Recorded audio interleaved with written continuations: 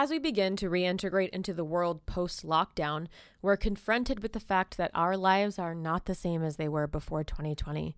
And with that comes the realization that a lot of us have to relearn, rebuild, and restart. Struggling to do so myself, I wondered how other people are able to rise from the ashes of crumbled moments throughout their lifetime. I'm Rebecca Lee, and this is Season 2. How the fuck did you bounce back?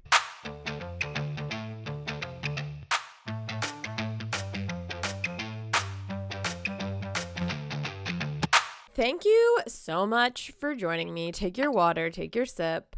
Thank you. Hydrate, I'm do not all the hydrated. things. You had a night, so drink your water. Make sure you I drink had a night. Mostly recovered. Great. Well, thanks so much for being here. Thanks for having me. So, just some background for everybody. Me and MC are friends. We met on set of her music video in 2021. Yep. Okay. December 2021. So almost a year. Wait, what? We haven't been friends for more than a year yet? That's crazy. I know, to me. it's crazy. It feels like we've been friends for more than that. That's wild. Yeah, I feel like I've known you since I was a teen. Yeah, so it's definitely more than a year ago. We bond over the music we listened to as a teenager. What was in the car that one time when you were like, "Wait, you listened to what was it?" Oh my gosh. Do you know what I'm talking about? It was like Taking Back Sunday or something adjacent to it. It was something. It wasn't adjacent. It wasn't that, but it was like very emo. Oh God, I can't remember what it is anymore. No, I'll remember a week from now and I'll text you. I know. I kind of want to look it up. Okay, so usually the first question that I ask is, what is a challenge in your life? And it can be like at any point in your life, childhood, adolescence, now, a challenge that you faced that you're most proud of for overcoming. Ooh, that is a tough question. It's big. Yeah, it's big. And I have a big answer and we can narrow it as you see fit. Great. Let's hear it. But it's been my health. And it's been my health since I was about 20 years old. So for context, I am 34 now. So it's been a solid 14 years of being a chronically unwell person. So that's been it for me. And there's different facets of it and layers to it. But yeah. Do you feel comfortable talking about like what the specifics are, or would you Sure. rather keep it vague? No, I'm definitely comfortable talking about the specifics. So I'm just trying to think of the most concise way to put it. So right before, I guess I was technically 19, right before my 20th birthday, I developed a chronic pain condition that nobody could figure out where it came from. And it's a pelvic pain thing. They told me, I went to a doctor, they told me it was a UTI, even though there was no presence of anything UTI related. And I went to like 15 doctors over the course of the next 6 years, basically feeling like I had a UTI for 6 years.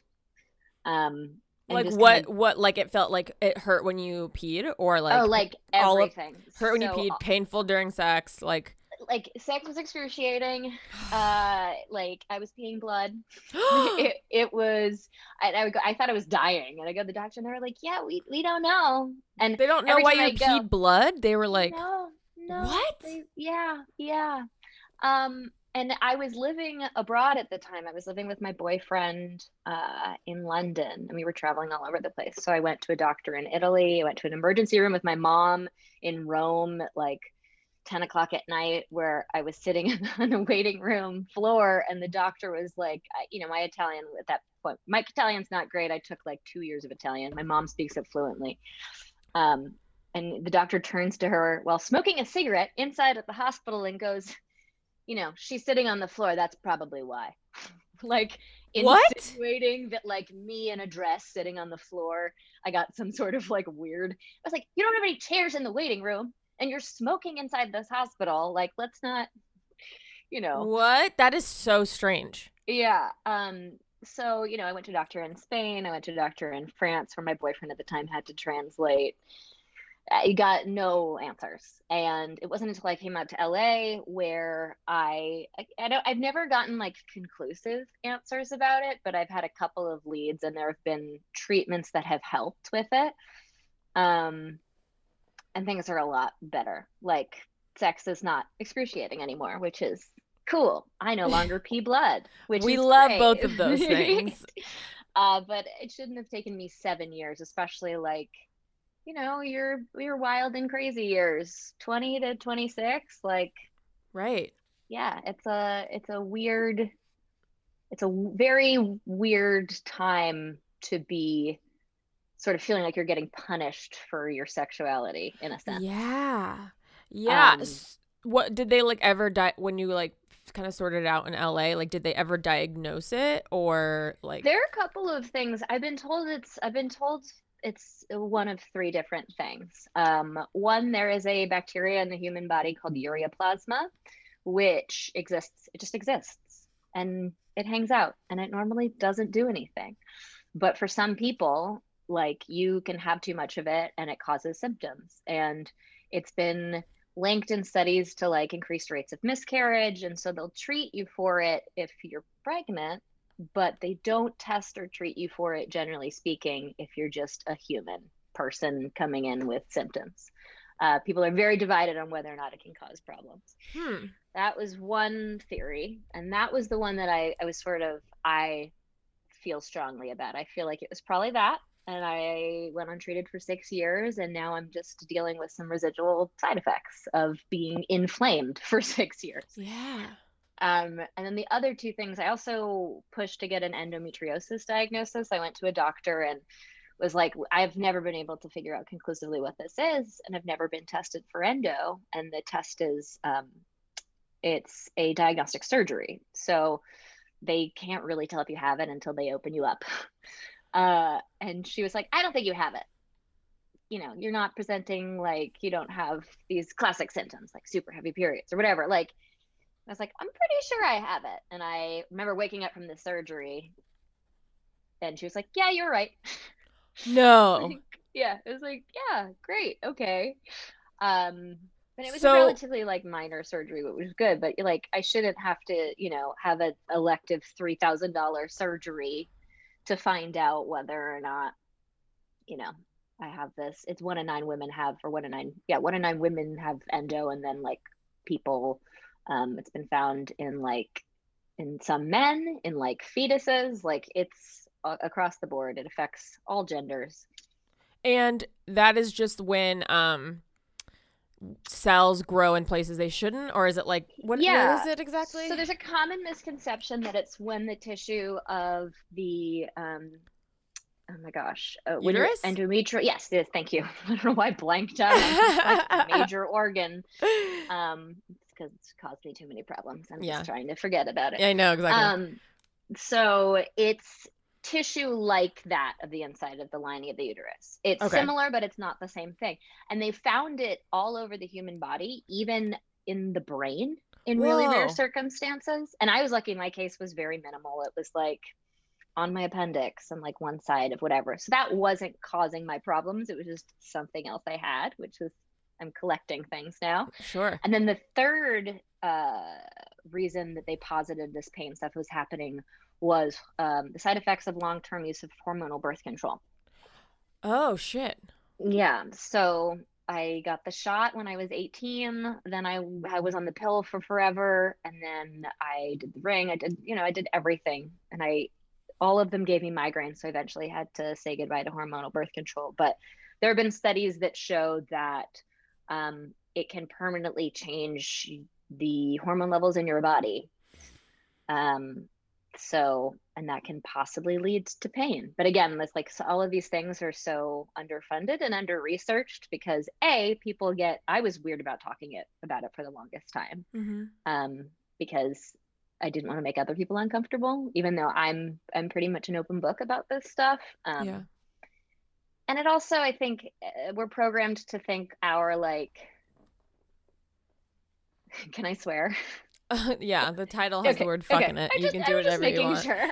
Thank you. I appreciate it, but I've said cunt on this show, so you can say whatever you want. I did it again. And there we go. I have no regrets.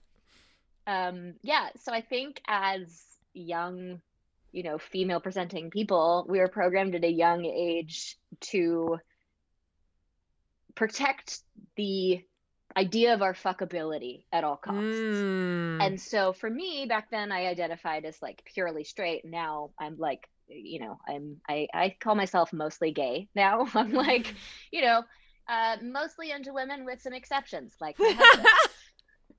Thank God for him. That would be really unfortunate.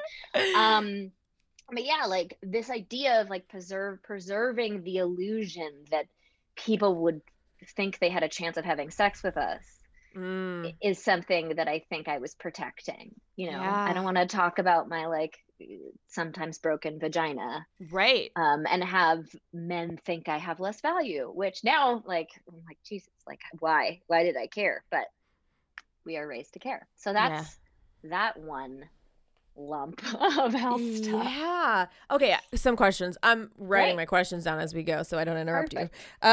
Did you get treatment for the endometriosis, or what does that entail? I did. So I've been treated for all of the three. The common thread with my health things is like I have collected things. There is no decisive answer for how to treat. So it's just throwing spaghetti against the wall. Okay. So I got on antibiotics for if it was ureaplasma, that helped.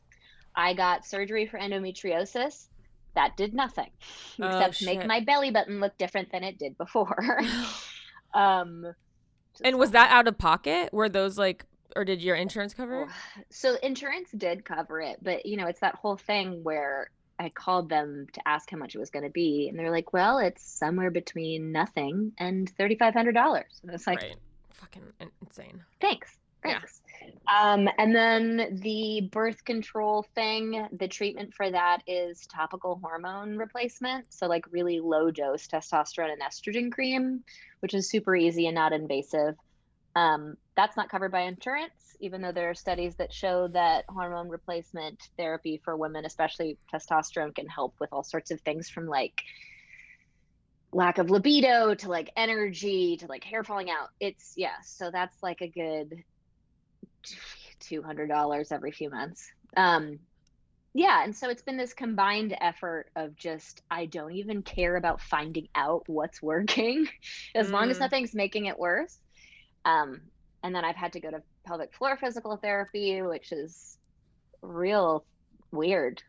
I've seen a lot of that on TikTok recently.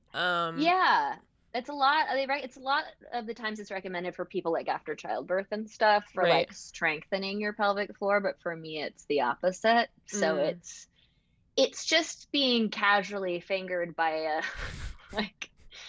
a physical therapist, which is, it's weird.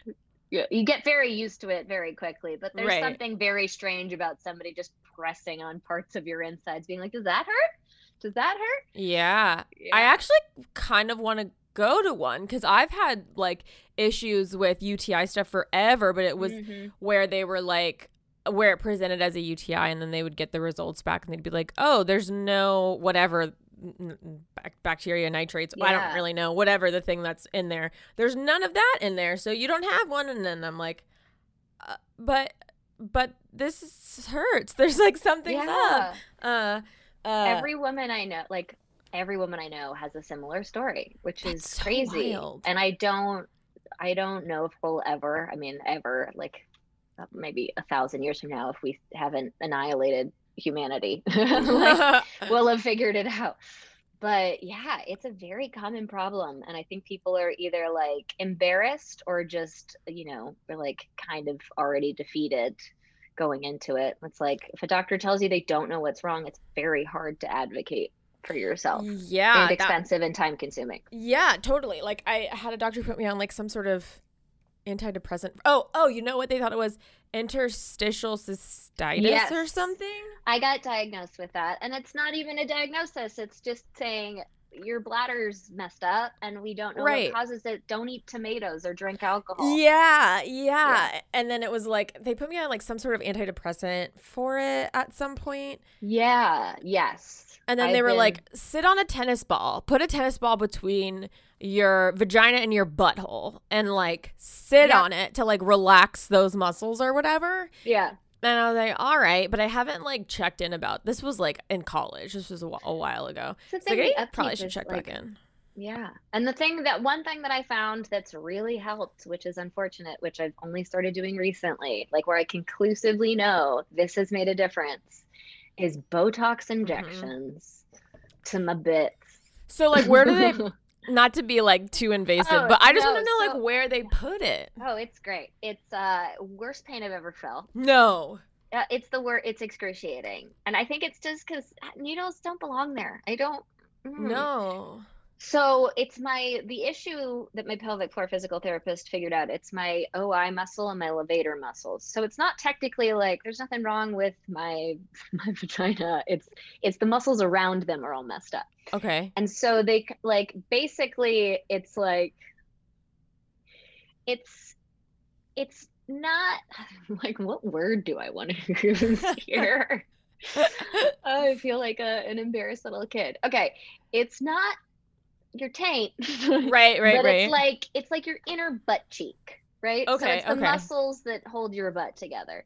I'm like touching my so if you sort of like cheeks. Spread, it's like it's not all the way back there, but it's very close. All right, okay. I took an anti-anxiety. I've also, been dealing with anxiety for forever, and took an anti-anxiety pill before it, and that made it so much easier this last time. But like, I'll have to go every 4 months for the foreseeable future. But within a week after the first time I did it, everything was gone. Like all of my symptoms were gone. So it's not like the needle doesn't go like inside of your vagina. It goes on the outs, like the bits that you were talking, like the it goes into your glute muscles. Got it. Okay. For some reason I was like, oh, it goes in. Well, and that was an option. That seems like that's a whole different, like, this is my last. I really wanted to avoid needles in weird places. Sure. And who doesn't? I got a diagnostic. I faced one of my biggest fears a few years ago and got a diagnostic epidural. Like they give during childbirth, right? Where to see if it was an issue with my back. But yeah, there's like a whole bunch of really terrible, like, Google pudental nerve block if you want to be horrified about needles in your vagina. Okay. Yeah, but I wasn't going to do that. They suggested that, and I was like, if I do that, I will pay out of pocket to be unconscious. Oh, for sure. Yeah, there's no way I'm going to be awake during that. Sorry, can't do it. No, absolutely not. So is the Botox covered? So none of this is covered by insurance? The Botox is not covered, and at the cheapest, it's $800 per session. Holy shit. And I need twice that much. So, and there's a bunch of studies. So it's like every 4 months till maybe it resolves. And there's a bunch of studies that have shown 75% of people, I think it's 75% of people who get these injections see improvement. It's funny, the studies are like only 75%. I'm like, that's really high, guys. That's like really great. But there's not enough studies that have been done in order for the FDA to clear it. And it's interesting because I'm like, the FDA clears some other like pretty weird shit that probably shouldn't be. Like a lot of weird shit. Yeah, and it's weird shit. I was talking to another guest who has, God, I can't remember his condition, but it's like a vocal condition where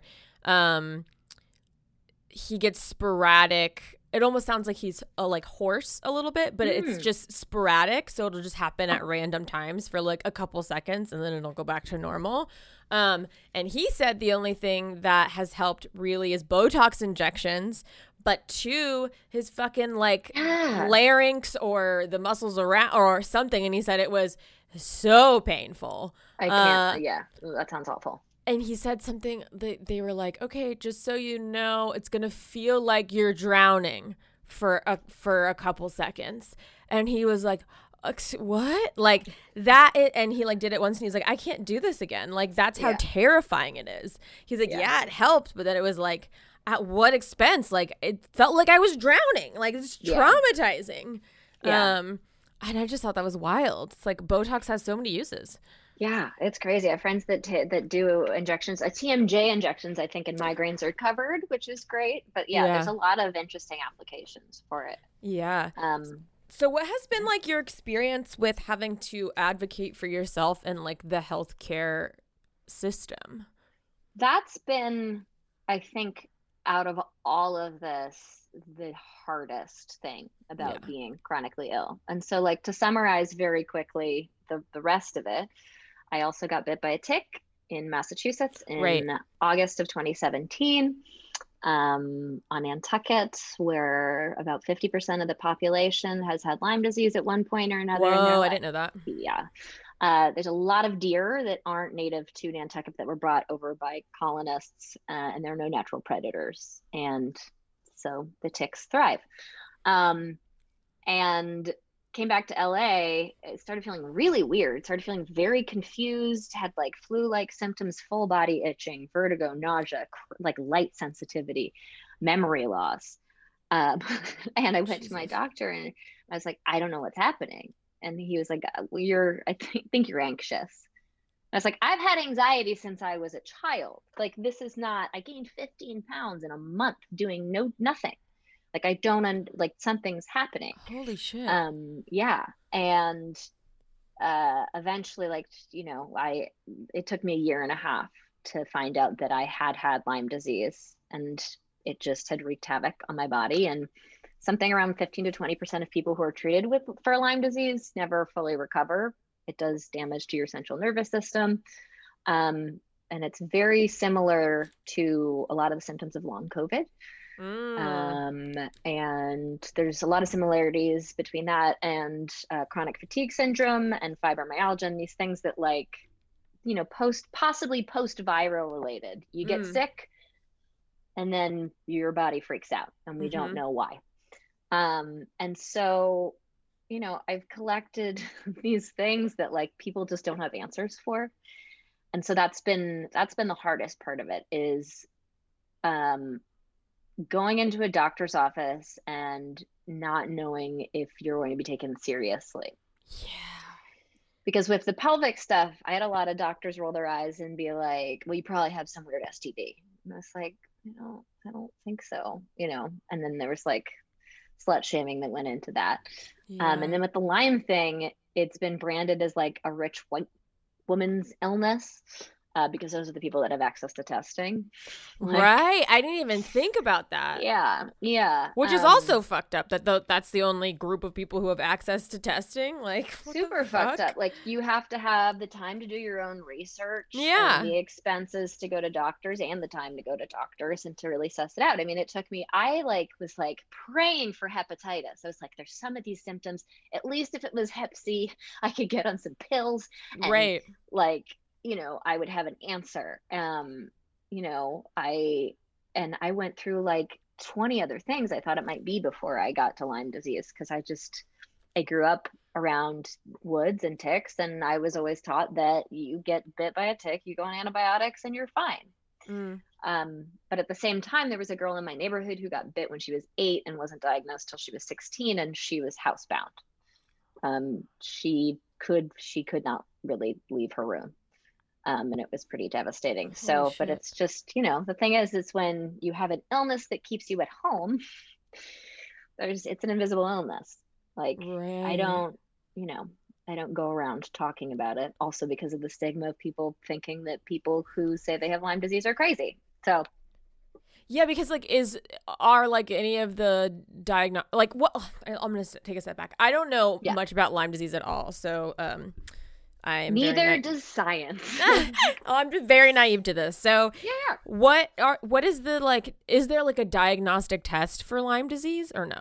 There is. It was developed in the 90s, and its sensitivity is very heavily debated. So the medical community is divided into two camps. There are people that are like, Lyme disease is easy to cure, the test is super accurate, everybody gets better, and if you don't get better, it's some sort of underlying mental illness. And as somebody who struggled with a cornucopia of mental illness stuff, Mm-hmm. like anxiety and PMDD and depression, I know what mental illness feels like. Mm-hmm. I do. It's very different. Um, I had ringing in my ears. Like I had these very clear things. Sensitivity to smell, where like perfume would make me want to vomit. Mm. Um, so the tests are their accuracy is debated. They're working on better diagnostic tests because what it does is it tests for the presence of antibodies. Here's the thing: is like I'm the least sciencey I have historically been the least science interested person in the world. Mm-hmm. Like, I'm like writing and theater and music, Mm-hmm. but being sick for so long, I've had to learn so much about Right. all of this stuff, which has been really interesting in the fact that it's allowed me to advocate for other people, which has been great. But yeah, so the diagnostic test checks for antibodies, and everybody's immune system has a different reaction to stress and to illness. And if you are treated with antibiotics after infection, the antibodies take up to 6 weeks to appear after a tick bite.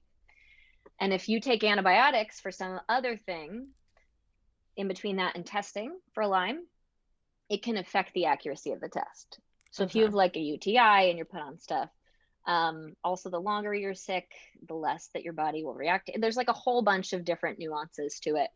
But yeah, so they're developing better tests. They're developing a vaccine. Okay. But yeah, the response you see with like a lot of the long COVID stuff is very similar and very triggering, where people are like, yeah, just exercise more. Yeah, I know. It's the worst.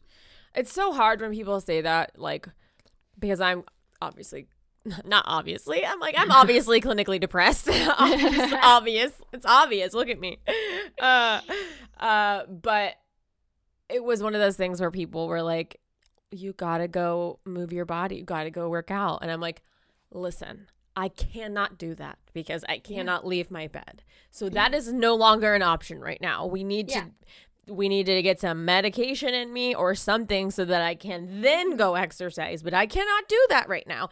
It's like people don't get it, it's hard. No, and it's like, have you tried yoga is a big joke in the chronically ill community, because like people love giving their like, and I have nothing against yoga, but when your joints hurt going up 3 steps, like yoga's a trial. Like it's not, and like exercise and all of these things have been helpful to me as supplements. Right. Once I have that base. Right. Like I've done a bunch of treatments for all my stuff, and just again with this like post Lyme syndrome, it's been just going to different doctors and trying different stuff and seeing, hoping something works. And I don't know what out of the things I've done has actually had an impact. I just know over time I have gotten better. Mm-hmm.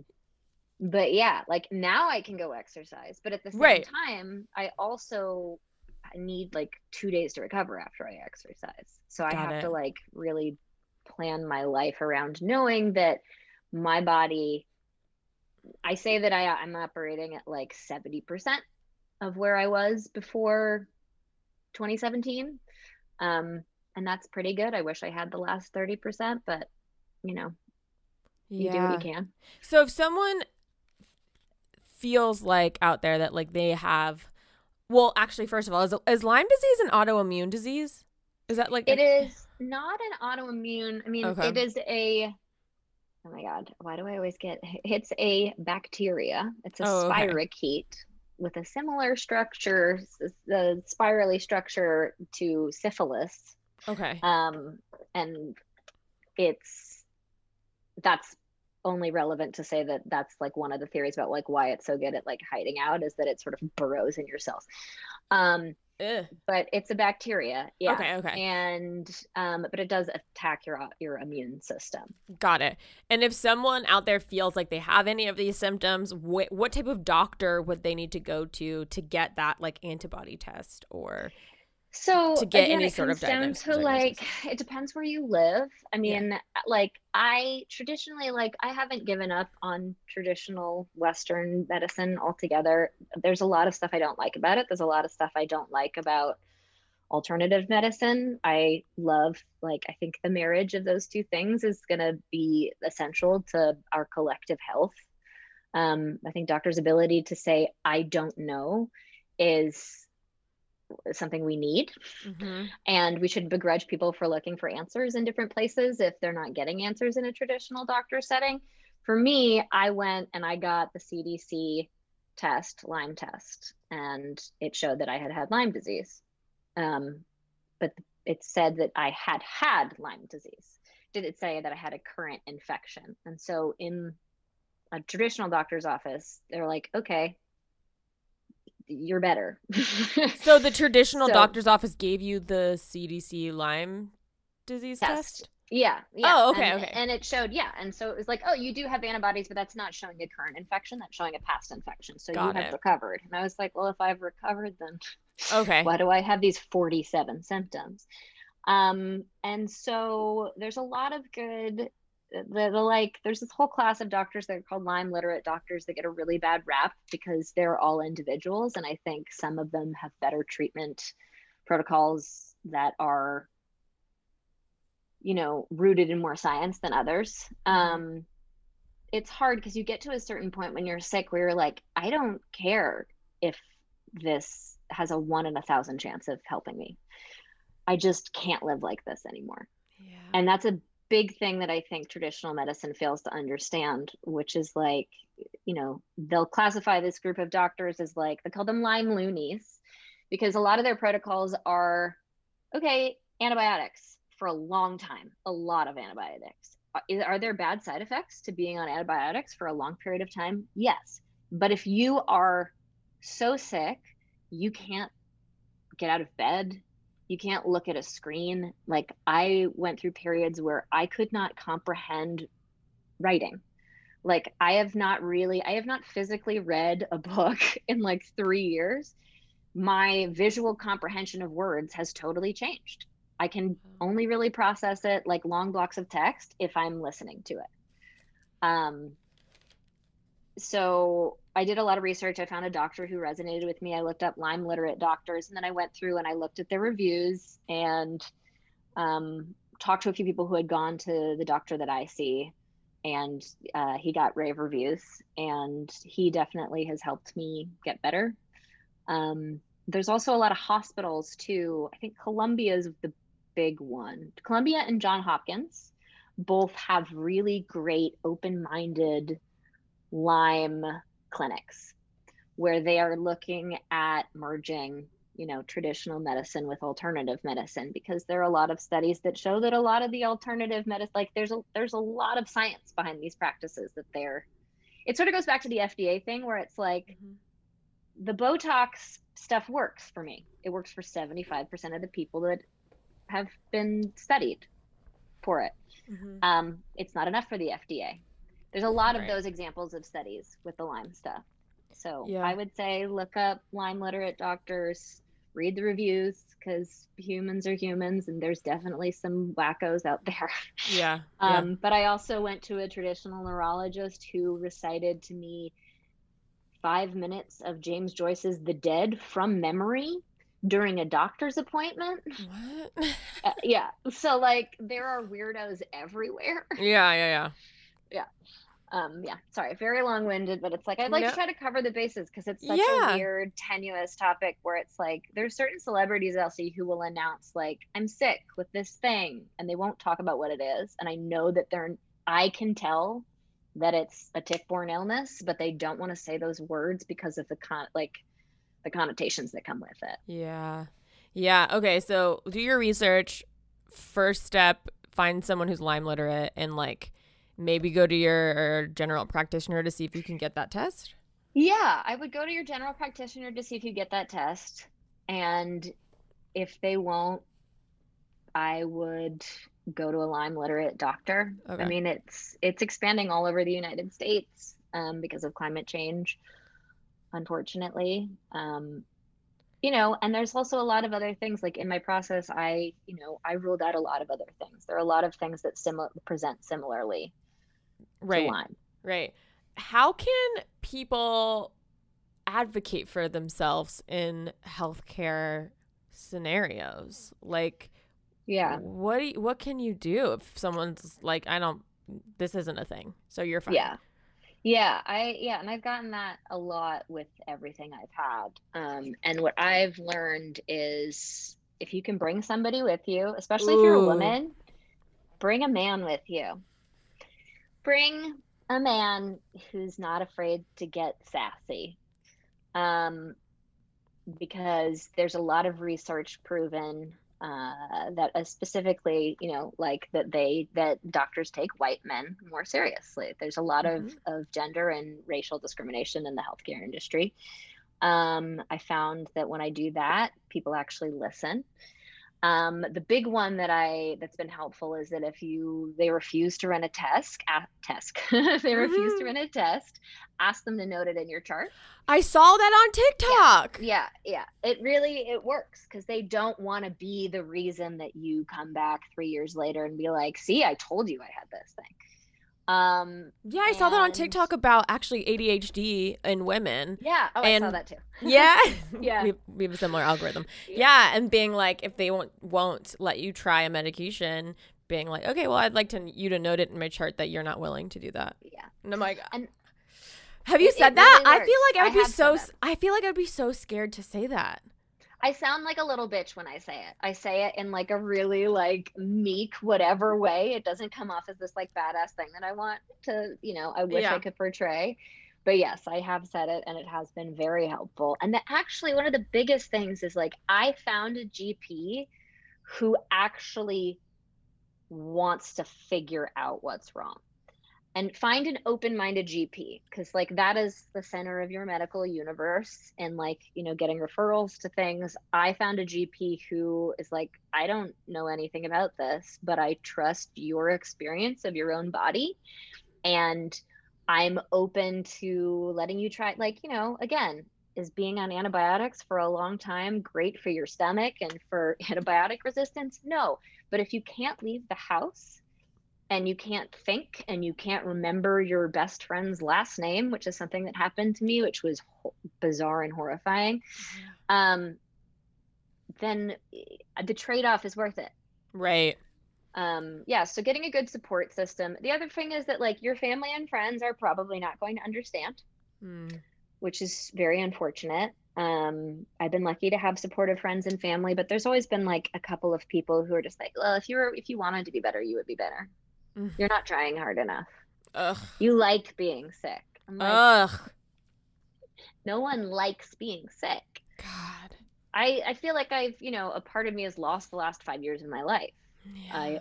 Which is, I'm trying not to look backwards at this point, but, 29 to 34, I was so excited to turn 30. I was like, these are going to be the best years of my life.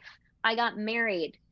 I had 1 year of being married before I was cripplingly ill. Yeah. And like the toll that takes on friendships, on a romantic relationship, on family relationships, like it's not, I wouldn't wish it on my worst enemy. So getting a good support system. Also, online community is really huge for this. Because I did a lot of, you have to do all of your own research. There are really great community support groups. People just crowdsourcing things that have worked for them. That's been super helpful.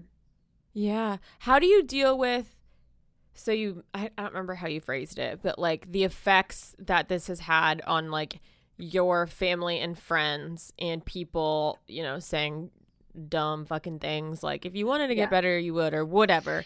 How do you deal with that? How do you deal with it when family and friends say things like that to you? Yeah. Well, with friends, those people are no longer in my life. Great. Is that hard? Was that hard for you or is that hard for you? It was hard. Yeah. It took a while. I just kept trying to explain myself. And then it just got to a certain point. I think the pandemic also sped that up where I was like, I don't have time for this. If you are going to be willfully ignorant, there's just no space. And with family, it's hard because I have a very supportive family, but it's also my illness takes a toll on them. They don't want me to be sick. They are really sad about it. Like I'm supposed to be in the prime of my life doing the things. I should be thinking about whether or not I want to have kids. I should be, like figuring out, career goals and whatever. Mhm. And like, I've had to put a lot of that on hold. And now I'm finally reemerging and doing a lot of, once you realize you can't wait to get better, you find a way to integrate what you can do into your life and reevaluate your goals and pivot and say, how can I get the essence of this dream in the state that I'm in, right? Or, Yeah. the life that you want to have. And Yeah. so, I noticed it specifically a lot with my dad. Like, it would be so hard because he would be like, you seem so sad. You'd see him like, I just feel awful that you feel awful. And the sentiment's great.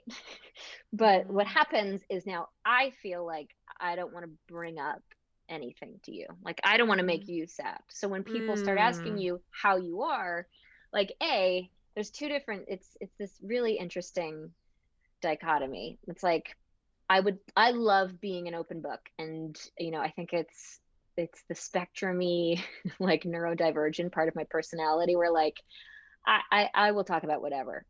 Um, at the same time, I want people to think that I'm capable. I don't want pity, and I don't want to make other people feel sad. Mm. So a lot of the time, when people ask me how I am, I'm gonna sugarcoat it.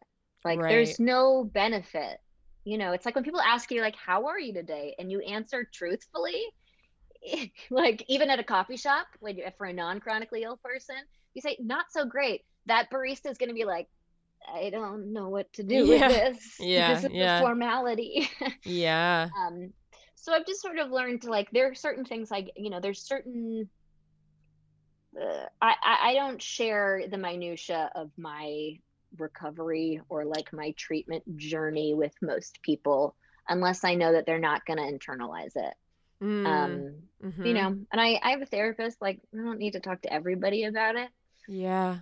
but you pick up very quickly on who can handle it and be empathetic in a healthy way and who absorbs it or who's not going to believe you or so you just have to be very selective about who you share your information with just to Mm. protect yourself. And again, Yeah. like, I want to be, like, seen as a capable person. I think for a lot of chronically ill people and people with disabilities, there's always that fear that, like, if I let you know how bad it is, you're not going to hire me. You're not going to want to hang out with me. You're not going to want to work with me. You just are going to write me off as somebody who's just, Mhm. um, yeah. So Yeah. nobody wants that. So a lot of Yeah. us just pretend, I'm fine. I'm great. Yeah. How has God, I have so much more I want to talk to you about. No, this is great. How how has your your chronic, how do I phrase it? Chronic illness? Y- Chronic Yeah. illness? Okay. Yeah. Chronic illness. How has That's that the way. affected your, yeah, is that, go ahead. No, I usually, I call myself a sick bitch. Okay, great, great. Yeah, yeah. I'm not gonna do So, that because I feel like yeah, I don't want that's you call fine. yourself that. Yeah, I that's will what I say call chronic myself in my illness. head, but chronic illness is Great. perfectly acceptable. How has that affected your marriage and your relationship? It's been very difficult.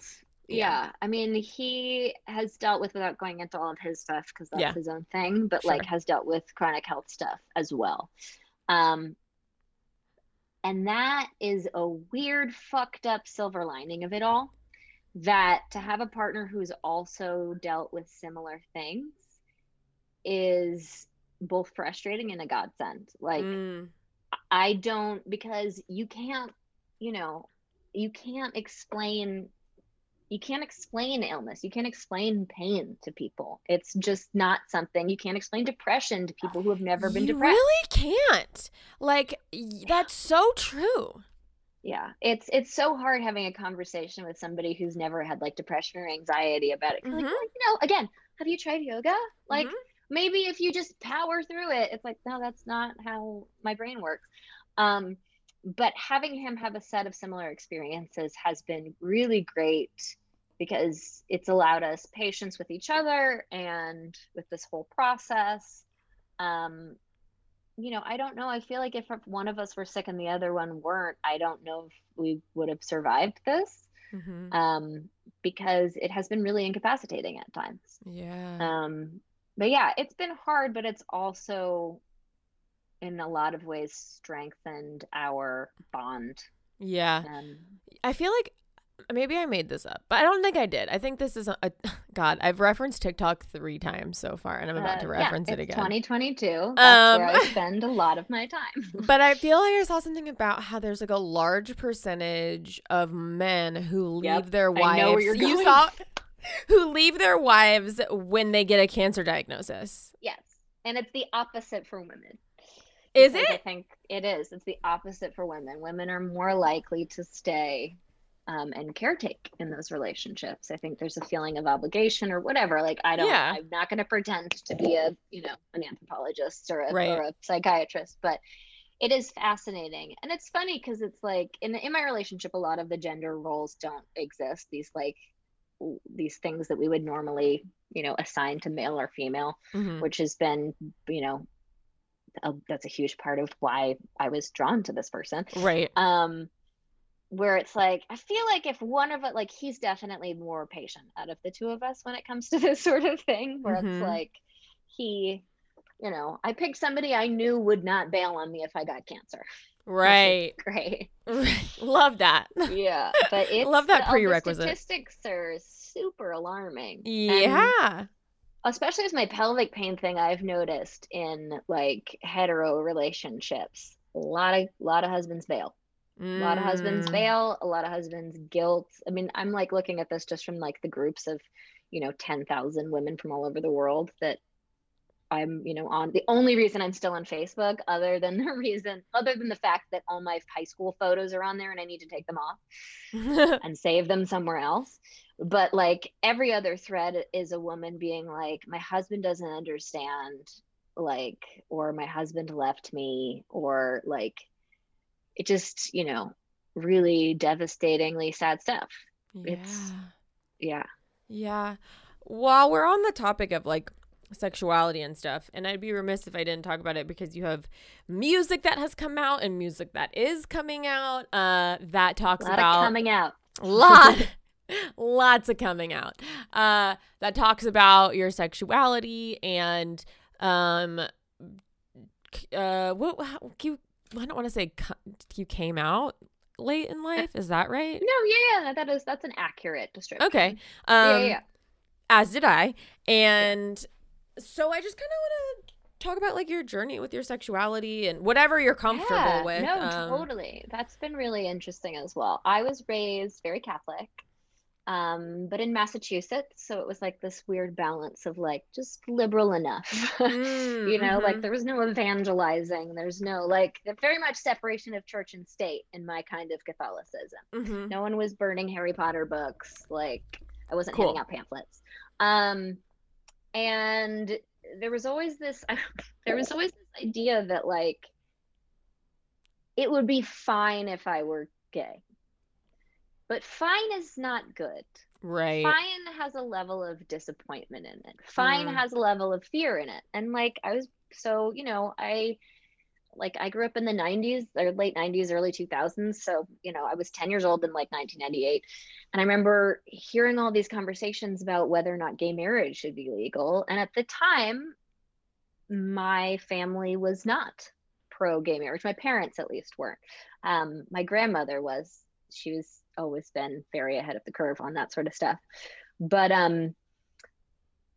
mean, you learn at 10 that your parents aren't super down for gay people getting married, Mm-hmm. and you've been told that like to want to get married and have kids.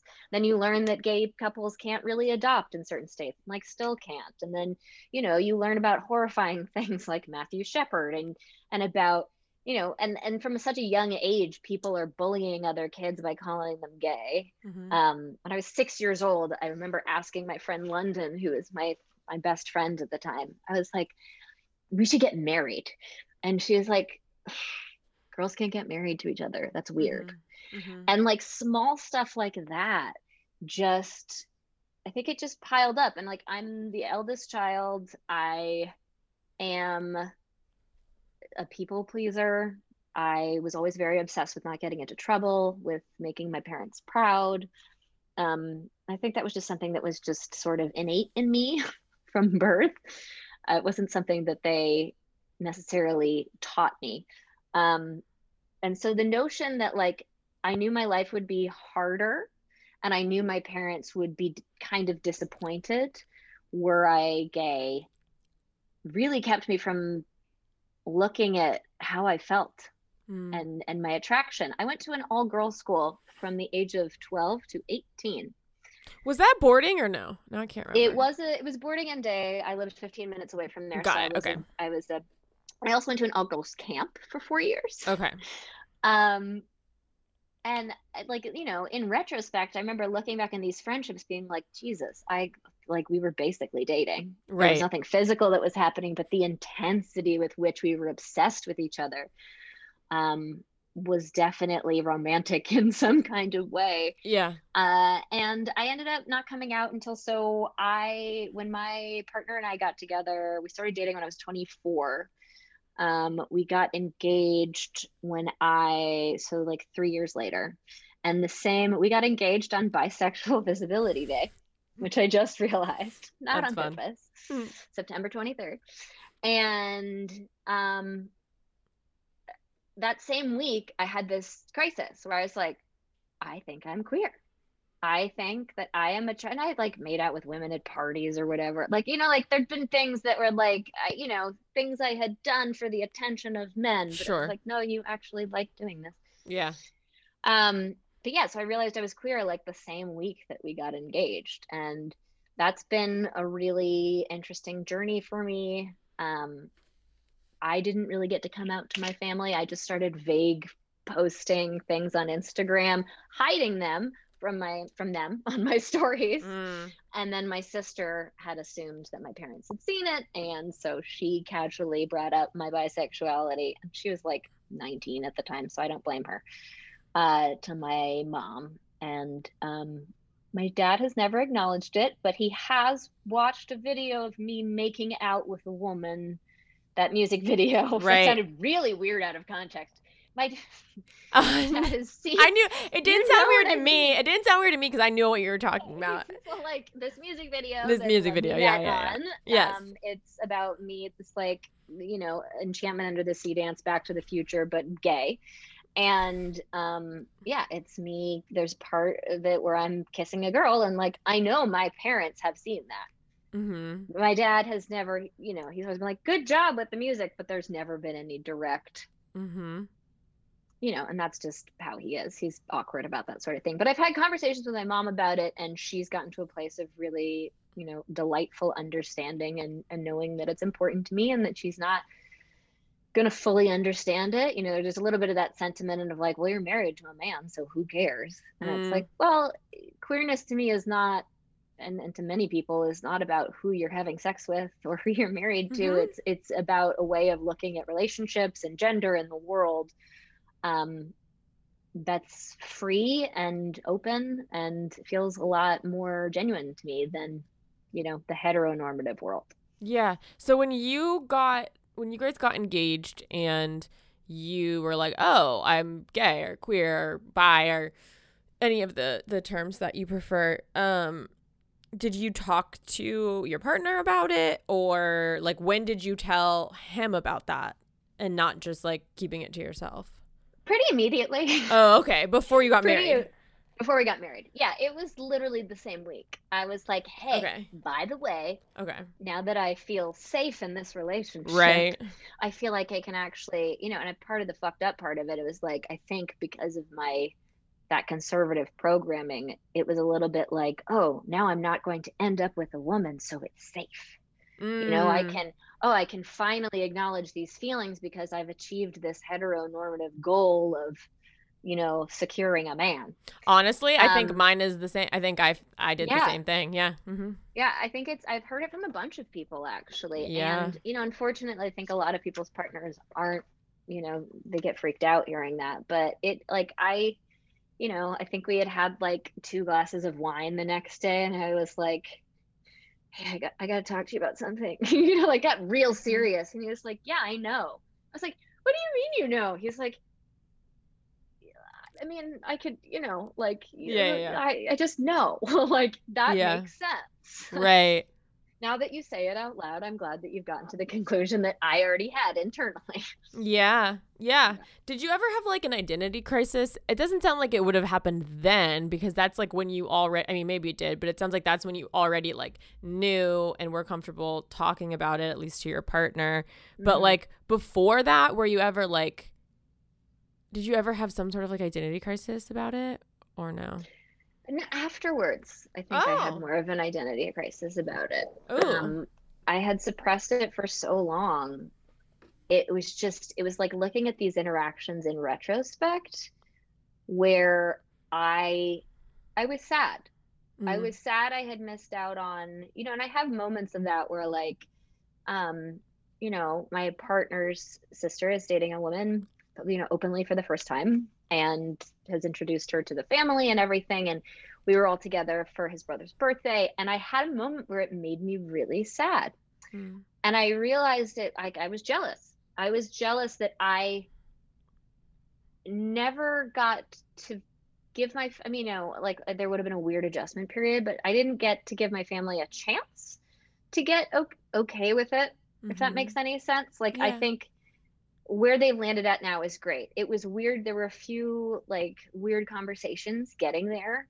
But now they're super lovely and accepting. And I think had I, brought home a girlfriend, um, they would have gotten there and it wouldn't have taken very long. And so there's part of me that's like, watching this person in their early 20s, get to have that open relationship.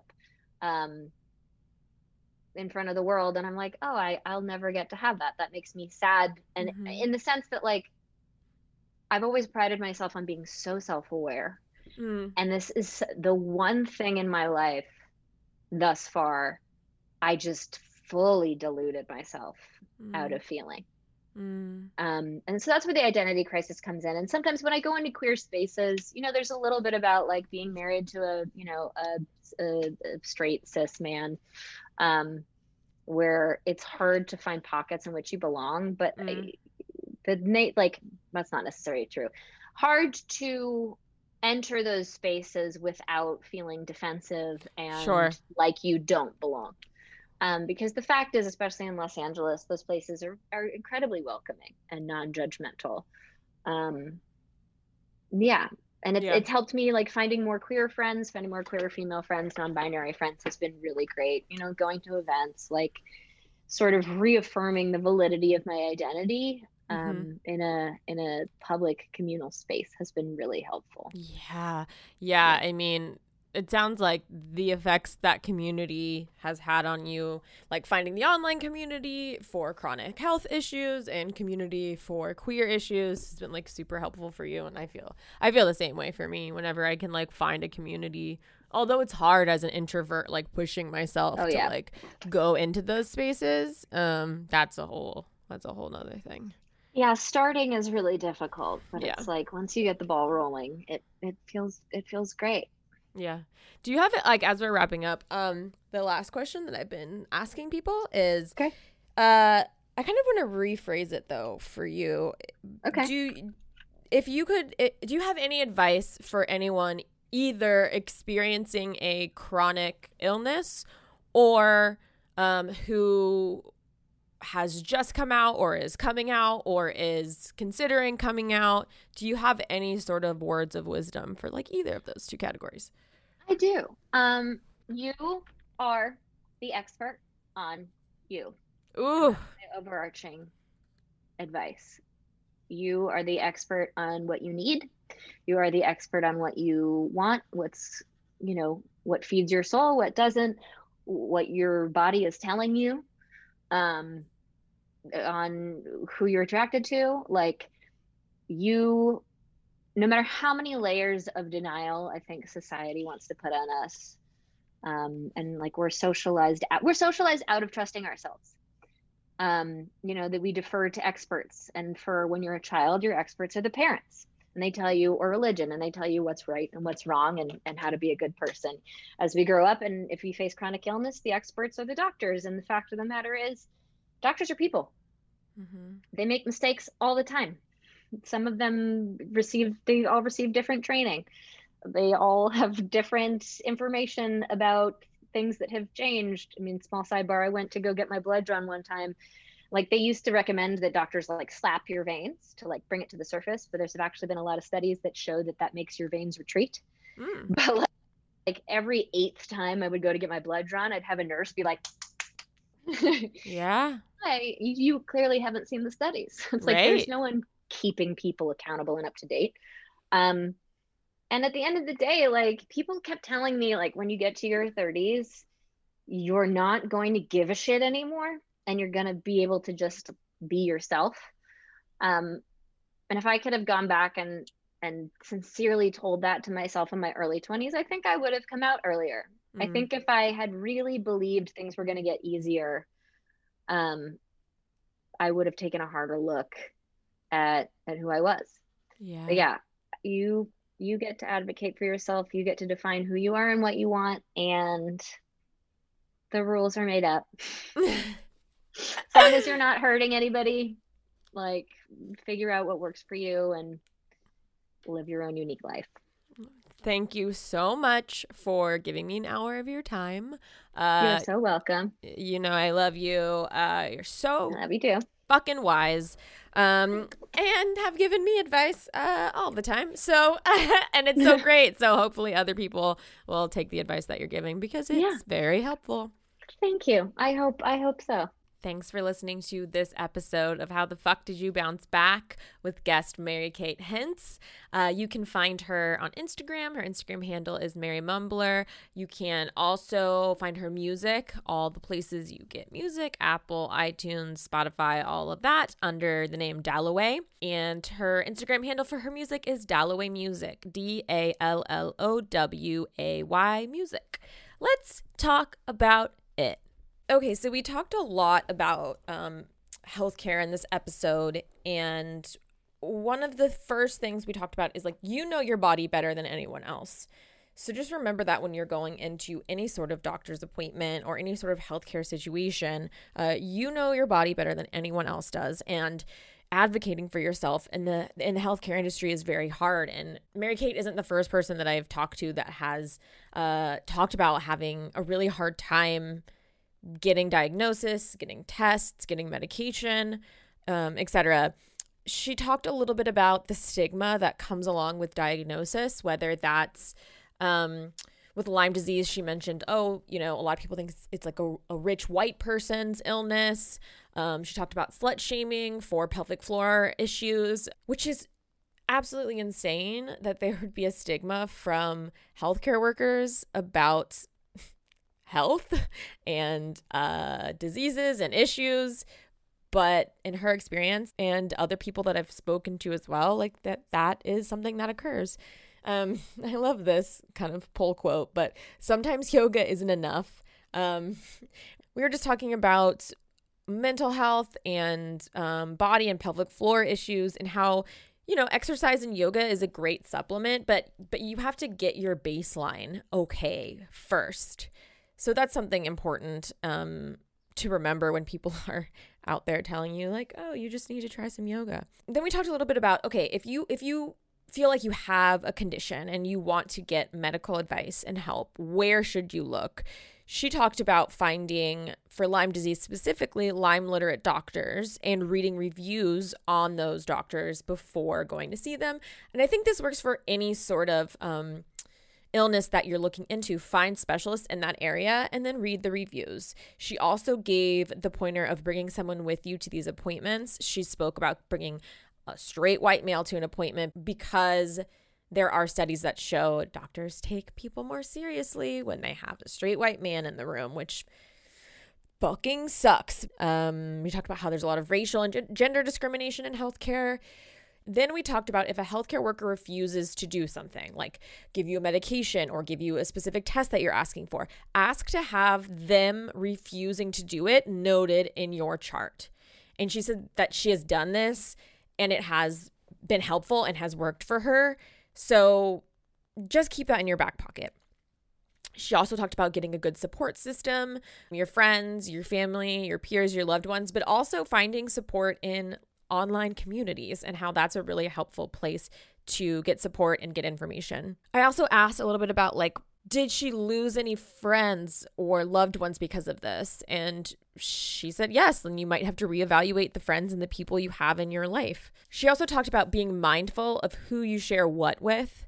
She talked a little bit about not sharing like the minutia of her recovery with most people unless she knows that they won't internalize it. And then as we were wrapping up the conversation, and I asked her for advice for anyone that is dealing with a chronic illness or anybody that is thinking about coming out as queer or has come out, and just any advice for these people. And she said, you are the expert on you, on what you need, what you want, what feeds your soul, what doesn't, what your body is telling you, who you're attracted to. You are the expert on you. And the rules are made up. Figure out what works for you as long as you're not hurting anybody and follow that. She talked a little bit about being socialized out of trusting ourselves, and instead we defer to the experts. Like when we're young, we defer to our parents. When we get older, we refer to doctors or other experts, but really we are the experts on ourselves.